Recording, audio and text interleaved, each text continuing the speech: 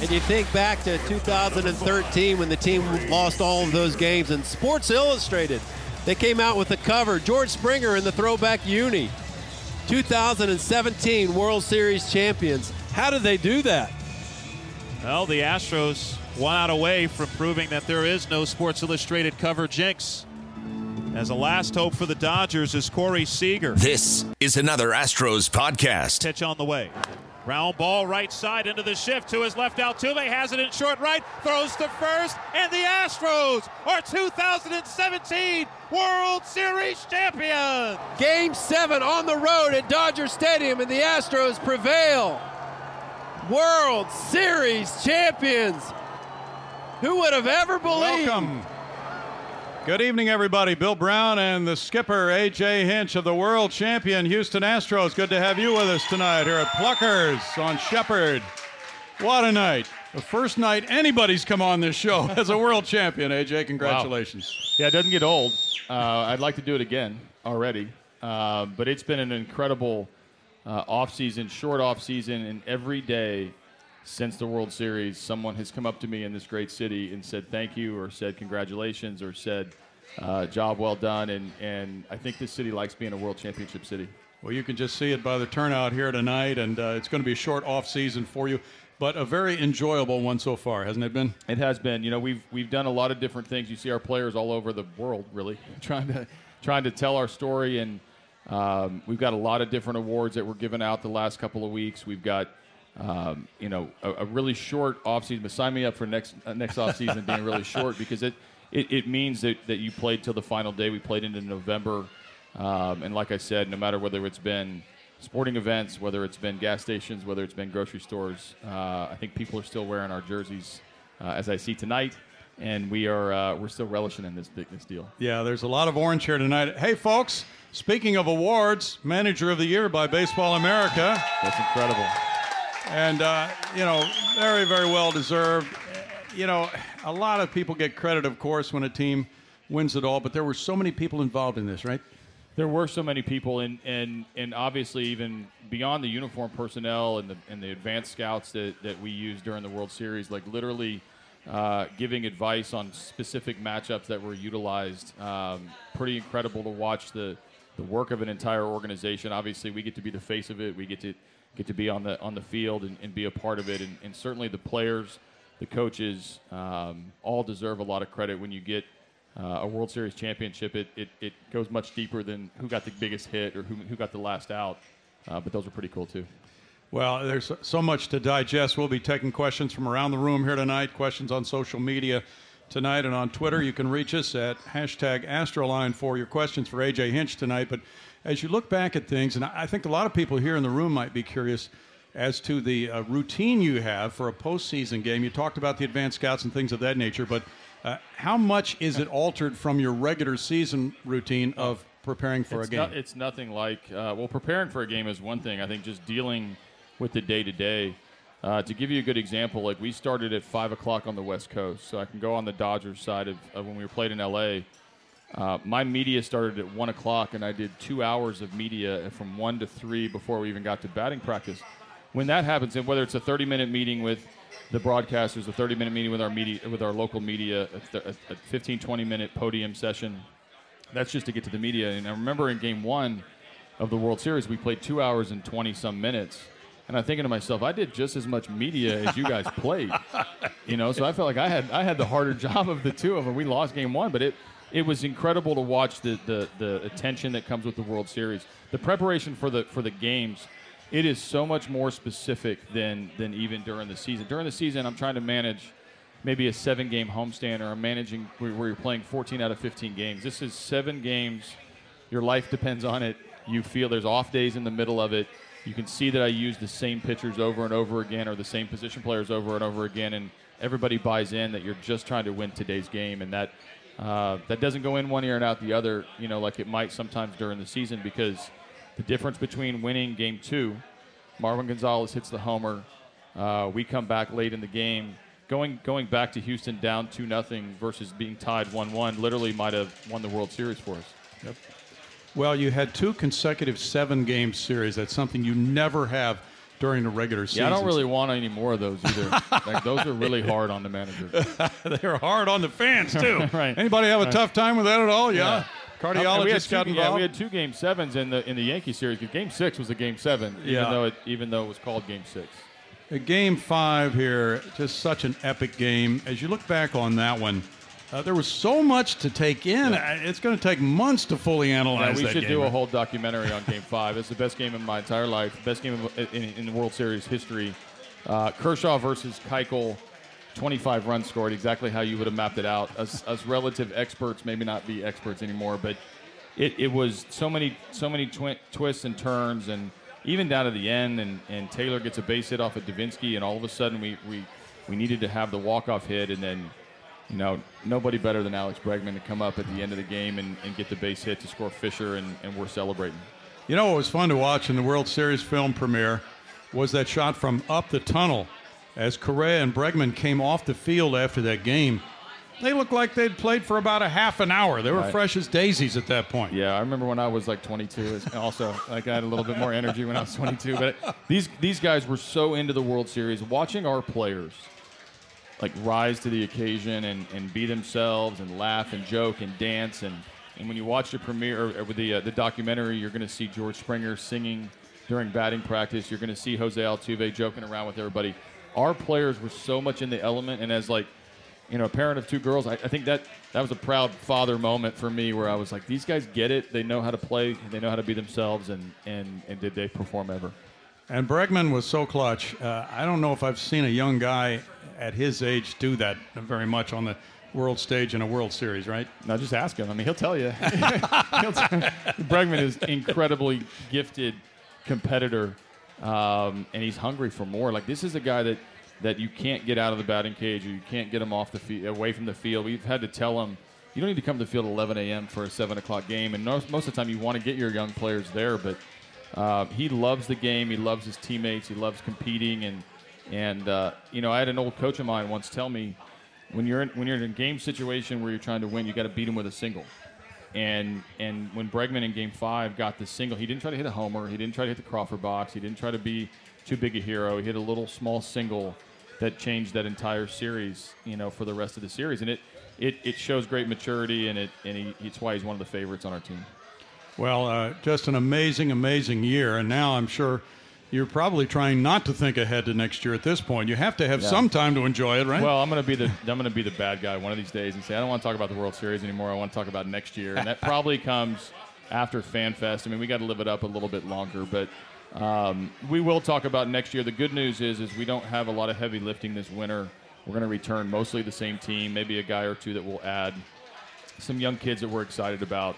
But I'm not sure when, but at some point there probably will be the turn off the late night talk shows, turn off the World Tour, and try to do it again in 2018. You've had some coaching staff losses. Carlos Beltran retiring now. And that's a given with any team at this point of an off season. But just to speak to Carlos and the contribution he made, how would you capsulize that? Well, I think for us, when you have success and then you also have guys at the end of their career, we knew Beltran was going to retire. He didn't publicly announce it, but there was a general feel on our team that he was going to retire. And he was an extension of the coaching staff. He was somebody that embraced the players and did a really good job of being a stable presence, that calm influence. And we needed it when we got swept in New York in the championship series, when just to take a deep breath. And he's the guy who's saying, hey, everything's going to be okay. And I think that contribution goes a long way when you've earned that credibility over the course of his career and over the course of the season. The coaches that have come and gone, when you win, you're going to get guys taken away. Some guys, Cora gets the managing job, takes CB with him. Alonzo Powell gets promoted and goes out to San Francisco, and Rich Dower retires. And so it's going to be a new look and a new challenge for me to get these coaches up and running. And might be competing against our own guys. We're going to have Cora in Boston. We might have Beltran in New York. We got Astros everywhere now. Well, you got Joey Espada now moving in to be the bench coach. You had a relationship with him before this, correct? I did. We got drafted together with the Oakland A's and played in the minor leagues together, and then I followed his career. I tried to hire him a couple different times. Really good influence on our players, and is going to be very organized, very good for me. He was the third base coach of the Yankees, and if you can be the third base coach of the Yankees, you can be just about anything. I don't know if anybody in here has ever booed a third base coach, but I have. But it's tough. It's a tough job. So I think him coming over is a natural progression for us. He's got relationships with a number of our players, specifically the Latin infielders, which will be nice. Alex Cintron gets added. He was our translator last season, but we used him a little bit more on the baseball side. He played over a decade in the big leagues, so that's a good addition at first. And then Jeff Albert and Doug White are two coaches that were in the minor leagues, worked their way through the system. We got to stay within, which is always nice to reward from within and get a couple coaches up here that have been in your own minor league system, have relationships with players. But that's a lot of guys that we're gonna meet together in January, and I'll crack the whip and get them going. When you welcomed the newcomers on the team a year ago, when McCann coming in and Reddick and the others, Charlie Morton was such a big contributor, did you begin to feel at that point, once you took that club to spring training, that this might be a special year? Yes, I did. Well, once I knew I had to sort of break it to McCann, you're going to bat 7th, 8th, or 9th. I'm going to break it to Yuli, you're going to bat 7th, 8th, or 9th to start the year, and then he moved up to the 5-hole. I'm telling Josh Reddick against lefties, you're going to hit potentially 9th. Marwin Gonzalez is going to hit 8th or 9th. I was sort of conditioning them all to hit down in the order. When you're having those conversations with guys that a couple of years ago were hitting 3rd or 4th or 5th, that's telling you have a pretty good lineup. The biggest key this whole season was getting into the season healthy. Having Dallas Keuchel go 6-0, 7-0, 8-0, whatever he was at the beginning of the season, coming off that injury, answered a lot of questions that we had going into the season. Lance McCullers, same thing. We needed to be healthy to get into the season, and we did. We ended up with 60 wins before the All-Star break, and that set us up to have such a big lead that we started talking about like a clinching number way too early for me, for my taste, but the players really felt like we were going to win the division once we got to July. Back in 04 and 05, Lance Berkman talked about when the Astros were striving for a wild card spot, and they really had to push it hard right down to the end. The fact that those were the equivalent of playoff games there. Right. You didn't have that. Right. Does that kind of worry you as a manager going into the playoffs that you didn't have? A little bit, but what we did have is we went to play Texas, which I don't care what records are. Those are playoff games to Texas and to Houston. Then we go to Boston, and when we were in Boston, we had a chance to knock them out of the AL East division race if things worked our way with the Yankees. And so we had something to play for. In Fenway, there's a lot of environment there. You're going to play. It was like a mini playoff game. And we needed to get ready because at that time we might have played Boston in the first round. We ended up playing them. So I think for me, there was a lull, and it was called the month of August, where we didn't play very well. And I think once we got past that, we got Correa back healthy. We trade for Verlander and Maben. McCullers comes back. It became a little bit more. September was a little bit more, consistent with the way that we normally play. It just seemed that the team really had that focus in September. Well, we wanted to win the division. We're tired of the division going to Texas. I mean, I think that was like this team really wanted to win the division, wanted to take care of our own business. The wild card is cool and all, but we'd raised our standards, raised our sight line a little bit. So once September hit, there was a countdown. I mean, we knew we could clinch in the first couple weeks of September, which is unheard of, and we played well enough to do it. A.J. Hinch, our guest. We'll have more after this on the Astros Radio Network. So you don't want to just challenge Judge here. Obviously, one of the most prolific power hitters in baseball at this stage. Struck him out on a slider his last time. 3-2. And Judge lines us over the leap of Correa in the left field. Around third and coming home is Bird. The throw to the plate by Gonzalez on one hop. The tag by McCann. Bird is out. Inning over. The accuracy of an infielder with the quick release. A two-hand tag by McCann. Perfect execution. You can't do it any better. Robert Ford and Steve Sparks describing ALCS Game 1 on that play at the plate with 2 outs in the top of the 5th inning. The Astros leading 2-0. A big play in that game by Marwin Gonzalez. A.J. Hinch is our guest here on Astroline, brought to you by Karbach Brewing from Plucker's Wing Bar. And we're available at 99.1 HD2 FM as well as Sports Talk 790 tonight. AJ, the team really played well defensively throughout the playoffs. Marvin with that play, some plays by Josh Reddick, Bregman. This was almost a clinic defensively for this club in the postseason, wasn't it? Yeah, I think our defense got a little bit overshadowed by our offense. Obviously, our offense was really good, best in the league, and the high-end pitching, especially after we got Verlander, was talked about a lot. There was conversation about our bullpen, obviously, with was very good during the regular season, and then the starters came over and did some bullpen work in the postseason. And all along that whole time, our defense was playing really well.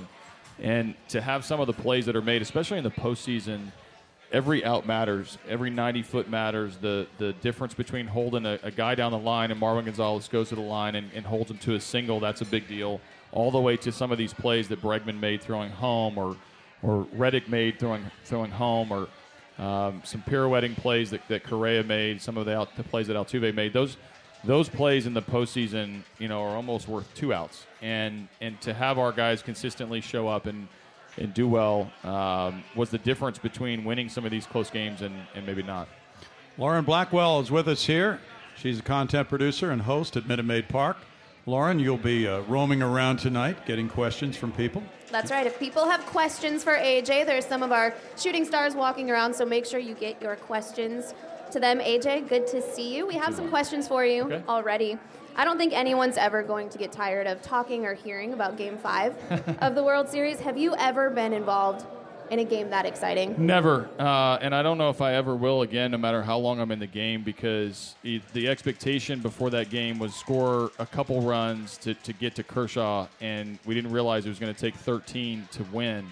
And some of the emotions of falling behind, when Kershaw gets the lead, just getting back to tied, we felt like was a great accomplishment. And at 4-4, that game had barely even started. There was a lot more action left. So the emotional swings back and forth, the mistakes that we made, that we capitalized on their mistakes, they capitalized on our mistakes, and it was literally two teams throwing haymakers at one another until the final out.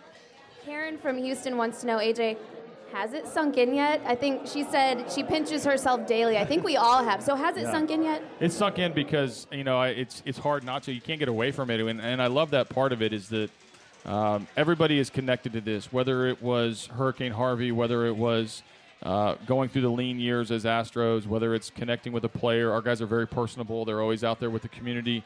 Somebody somewhere has a connection to this team. And then when you go through and you win the World Series, there's great pride in that. So I think it's sunk in because there hasn't been a day since the World Series ended that we haven't talked about it, or that we haven't smiled about it, or that we haven't reminisced about it. We can talk about 2017 forever. Right. Moving on to next year, Tyler from Sam Houston State wants to know, are there any free agent relievers that you might have your eye on? So I have my eye on all of them. I think it's a matter of whether we agree that it's the right fit. Coming back next season, we do have the majority of our team coming back, and I think the big question will be in the rotation, how the back end of the rotation fills out. We have Brad Peacock, we have Joe Musgrove, we have Colin McHugh coming back. Some of those guys are going to go in the bullpen. Joe Musgrove did that this year. Francis Martez, a young kid, will get another opportunity. How that plays out will impact how many relievers we need. In an ideal world, we'd have a left-handed reliever, an additional one to Tony Sipp. We'll see how the back end goes. I think Ken Giles is a terrific closer. I don't think that it should scar him too much about how the postseason or how the World Series went. I love the way that Will Harris and Chris Davinsky are kind of are relievers that can float from the 6th inning to the 9th inning. But there'll be a guy or two that we'll be in on to try to find a puzzle piece that fits the group down there. Awesome. Thanks, AJ. Fans, if you're listening at home, you can also submit your questions for AJ on Twitter using hashtag Astroline. Brownie? Sarah Kincard is here to handle that with social media. And Sarah, do you have anything for us yet? Sure. Emily wants to know, she wants to tap into the clubhouse a little bit. Who is the biggest joker on the team? So the biggest joker, I think everything goes through George Springer in that clubhouse because of the energy that he provides and the music that he plays, and he's the guy that'll call everybody out. I think most jokes are played on Jake Marisnick. So he and Alex Bregman's pretty close because they're both special in their own ways. And but our clubhouse has it's an oval shaped clubhouse, which is great that they all feel a part of this little circle. And it doesn't matter if you walk in that clubhouse and you're having a bad day. George Springer's probably the guy that's going to get you out of it. Awesome. Sarah, you probably remember about mid-afternoon one day this season when the group of guys came out into short center field and gathered around Brian McCann for a little ceremony retiring Carlos Beltran's glove. Have you ever seen that before? I have never seen that before. That was something else. I'm not sure whose idea was that. Was that Brian McCann's idea? I don't know, but it was very well played. I don't think anyone quite wants to. They should have told me about it because I had plans to play Beltran in left field like 2 days later. We should have postponed because we had to have a resurrection after the funeral. But that does show. I mean, there was nobody safe in that clubhouse that was going to get told that or called out, so to speak. And that ceremony, McCann, he did a great job officiating it. I think the players played into it very well. Beltran thought that was hilarious, and it was another example of how close this team got. And I think we've heard a lot about that. We've read a lot about it.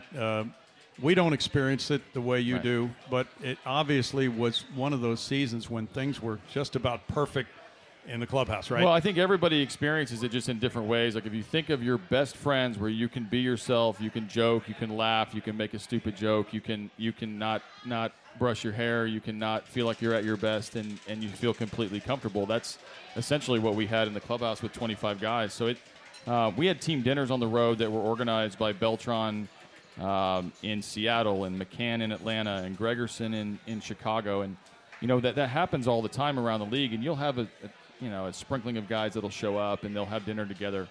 But it was virtually 25 out of 25 guys and all the coaches and me, and you're required to go. I mean, you were expected to go subtly because you're a part of the team, and I'd never been a part of that consistent of a team. I've been a part of groups that have groups of 10 that go have dinner together.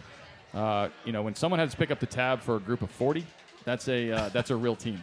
That's a tab. Well, I was going to ask you about that when you were a player. You've already answered it.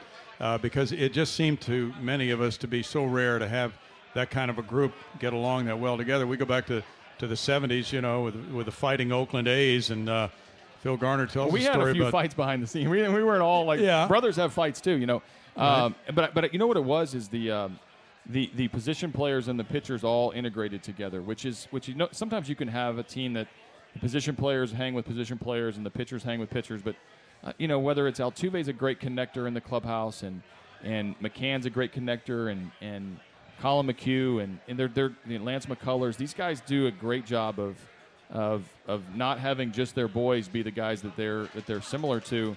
I'd walk in the clubhouse sometime and you'd see, a young kid, Michael Feliz, right-handed Dominican Republic pitcher, sitting over by Josh Reddick.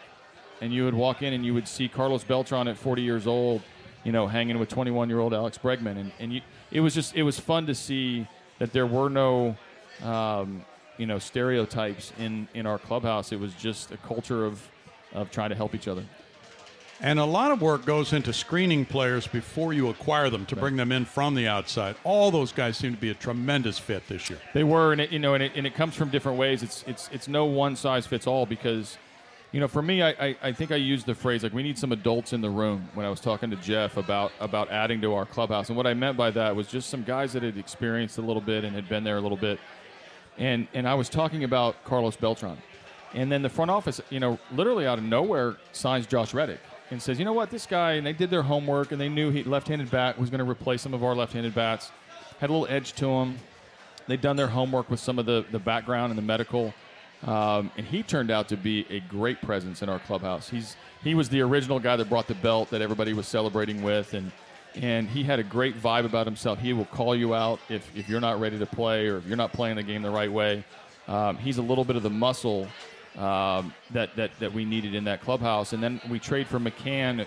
I've never been on a team I've never been on a good team that didn't have a great catcher as far as a stable force. He doesn't have to hit the most home runs. He doesn't have to throw every runner out, but there's a stability that's behind the plate. And so whether it was, my request to try to get a veteran like Beltran or the front office is like, this Charlie Morton guy's pretty good. This Josh Reddick guy's pretty good. We get McCann, and all of a sudden the partnership worked to have a very special team. Sarah? Speaking of new faces in the clubhouse, AJ, you mentioned Charlie Morton. And Sherry on Twitter would like to know, with Charlie Morton's great finish, where do you see him next year? I see him probably starting the third, fourth, or fifth game of the year. I think his best attributes is that he's very consistent throughout. He gets overlooked a lot because he doesn't have the flair of some of the guys at the top of the rotation, and he came with a little fanfare because of the fact that he missed most of the previous season with injury.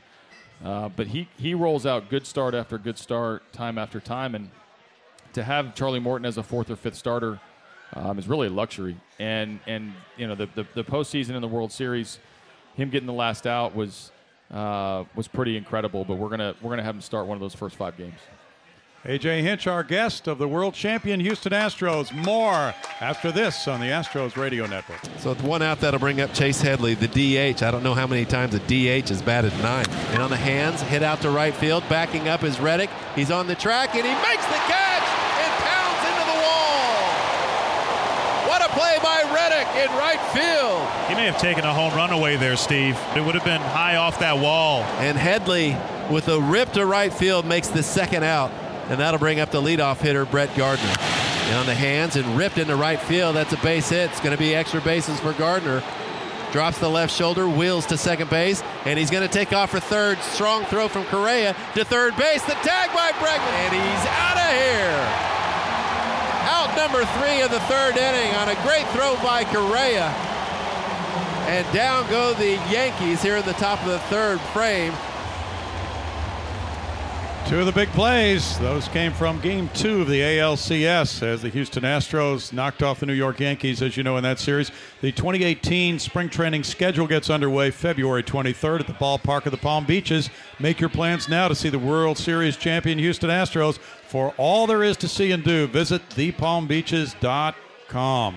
And, of course, AJ and the guys broke in that facility last year, and things went very well at spring. We saw a lot of you down there for the spring training games, and it was a wonderful place to enjoy and a brand new venue. Had you ever been to West Palm Beach in the old days when the Braves were there, AJ? No, I'd never been there, but it turned into a great home for us. It was a game changer because of the travel, and we didn't have our entire team there for the spring training because of the WBC. We had a lot of guys on Team Puerto Rico, Team USA. We had guys spread out all over the world, so it was nice to have a central home where the Mets and playing in Port St. Lucie, a 30-mile drive was deemed a long ride, which in Florida, the previous season in Kissimmee, I'd probably put 6,000 or 7,000 miles on a rental car just driving around Florida to all these games. So having an ability to get home for dinner or get to a restaurant for dinner after a game and not get the wear and tear of a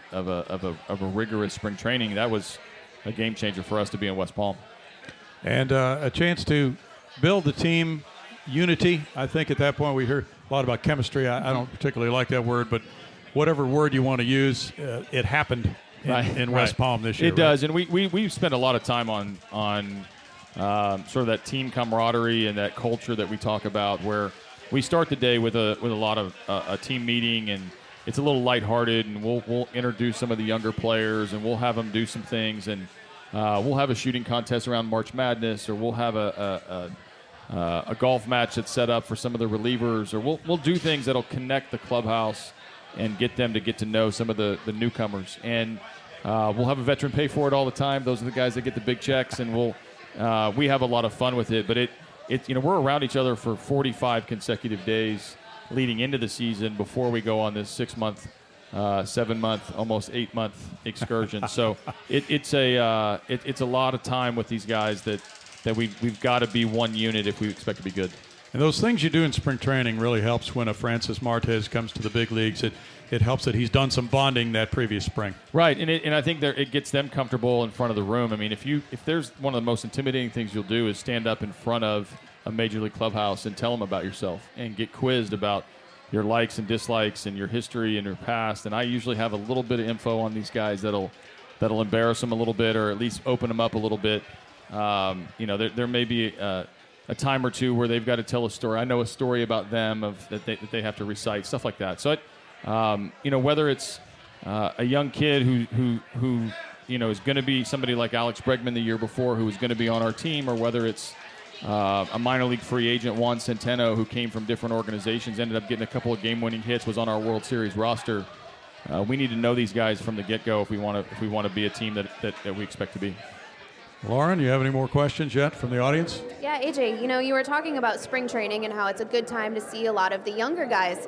Pete from Houston wants to know who in the minors has caught your eye or you're looking forward to seeing again in West Palm. We'll see if they get invited, but there's last year was like guys like Derek Fisher and Tyler White and AJ Reed the year before, and there's always going to be somebody that's going to surprise. I am looking forward to seeing Kyle Tucker. We had Preston Tucker, his brother, and we still do in the big leagues and in AAA last year. So he's a young kid that gets asked about all these trades. He gets talked about in all the prospect lists. He went to the Arizona Fall League. I've never been around him a ton, but he's a guy that I'm interested in getting to know.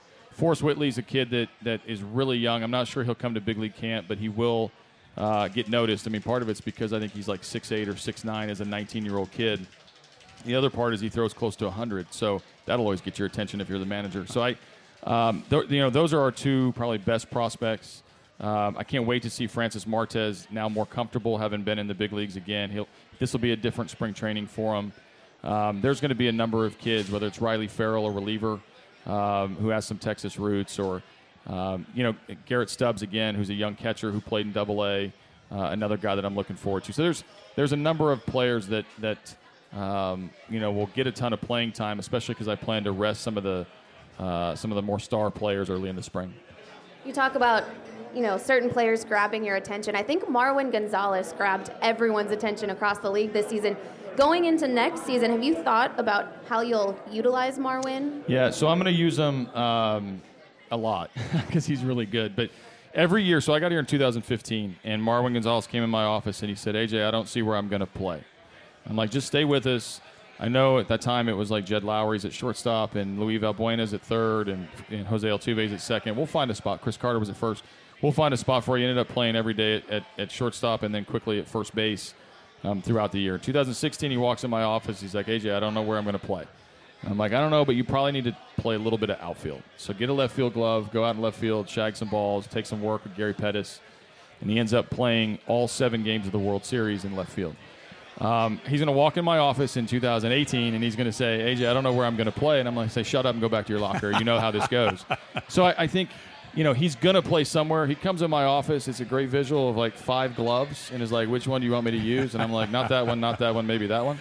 And that's Marwin at his best. So, depending on how the offseason goes, there's the DH ability. There's going to be some DH days for Jose Altuve and George Springer. There's going to be some DH days for Yuli Gurriel and Evan Gattis. And chances are Marwin's the answer to fill in for those guys. And you look up and Marwin's going to get 500 plate appearances and hopefully perform the way he did this year. And you'll have Jake Marisnick back healthy, so that really helps the outfield picture. It'll help a ton. And we missed him in the World Series because of the left-handed pitching that the Dodgers threw, and we didn't quite have the answer. And what a great energy provider. He really did find his swing. He's a fan favorite because of the way he plays with his hair on fire. Provides some speed on the bases. Like there's an electrifying component of Jake that we're gonna love to get back.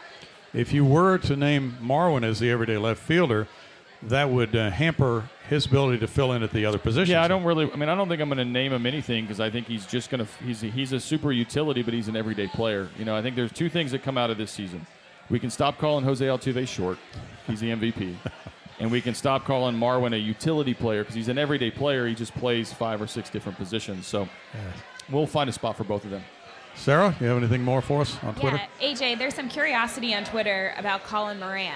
How is he doing, and what do you expect out of him? One of the scariest incidents on the field I've ever been a part of was when he fouled the ball off his face in Baltimore, and you go out there and he doesn't really know what's going on, and he was in a ton of pain, and we tried to get him up, and he almost passed out, and then we realized the severity of that injury. And to have him come back and get to the big leagues and just to be around for the better part of September was awesome. He's got a chance to make our team as a bench player. He's going to compete with, the Tony Kemp and Tyler White and the extra bat off the bench. He can play first and third. We're going to introduce left field to him a little bit because that seems to be where most of the at bats are going to be. The DH is a possibility for him. He can really hit, but he's healthy now, and I think he's going to have a full offseason. He works very closely with Jeff Albert, who is our new assistant hitting coach. And so having Jeff Albert in the big leagues, I think, will help Colin Moran when he gets here. to have somebody that he really trusts as a hitting coach and see if he can duplicate the numbers he's put in the minor leagues and apply to the big leagues. A.J. Hinch is our guest. 2018 Astros season tickets are on sale now. Enjoy some of the best seats at Minute Maid Park, save money, and receive great benefits throughout the season. Call 1-877-9-ASTROS or visit astros.com/season tickets to get your seats today. We'll have more of Astroline right after this on the Astros Radio Network. Bird at third. He's a tying run. Hicks at first runs pretty well. He represents the go-ahead run. And when you so badly need a ground ball double play, who better to have pitching than a pitcher named Ground Chuck? Morton with that great ground ball rate percentage. Here's a 1-1. Ground ball softly hit left side, fielded by Bregman. He goes home with it. The tag by McCann. Did he hold on to the baseball? He did! Bird is out at the plate. 2 outs. What a great decision by Bregman. And you cannot teach that type of thinking in that quick of a time. That Alex Bregman put a perfect throw for McCann to put a tag on the runner at home.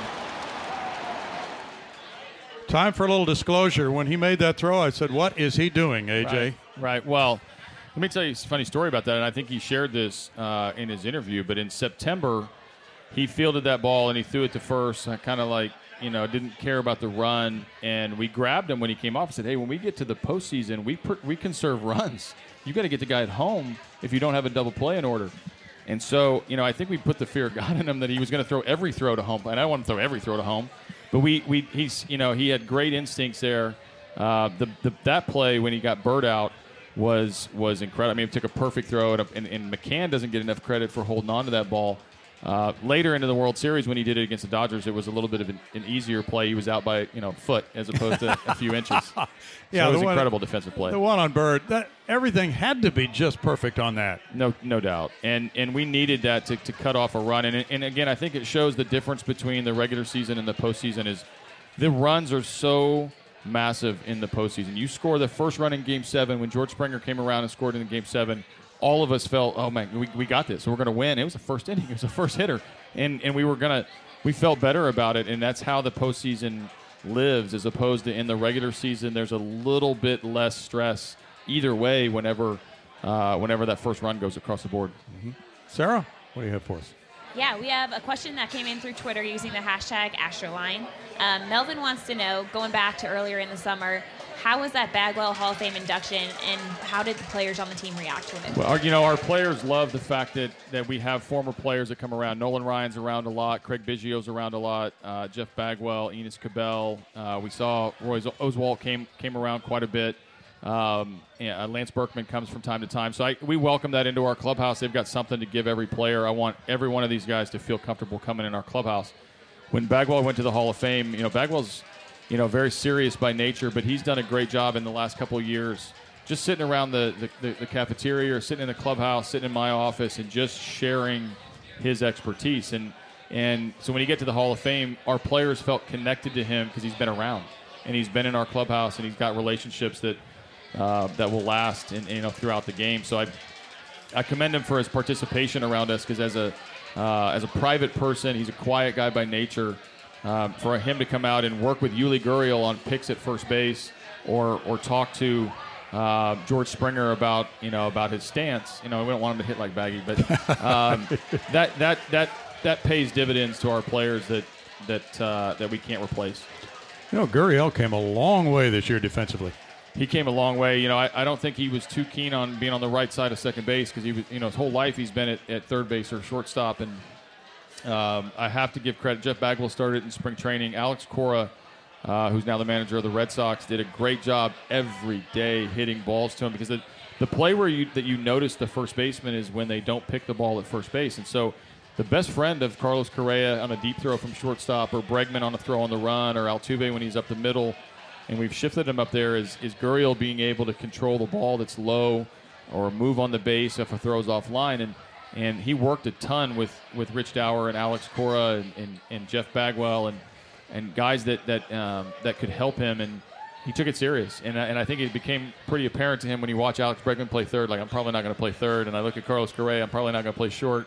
First base was where he's going to get his at-bats, and he took it to heart. And with the at-bats, he was so much more productive this year than a year ago. Was that just a case of being accustomed to playing here?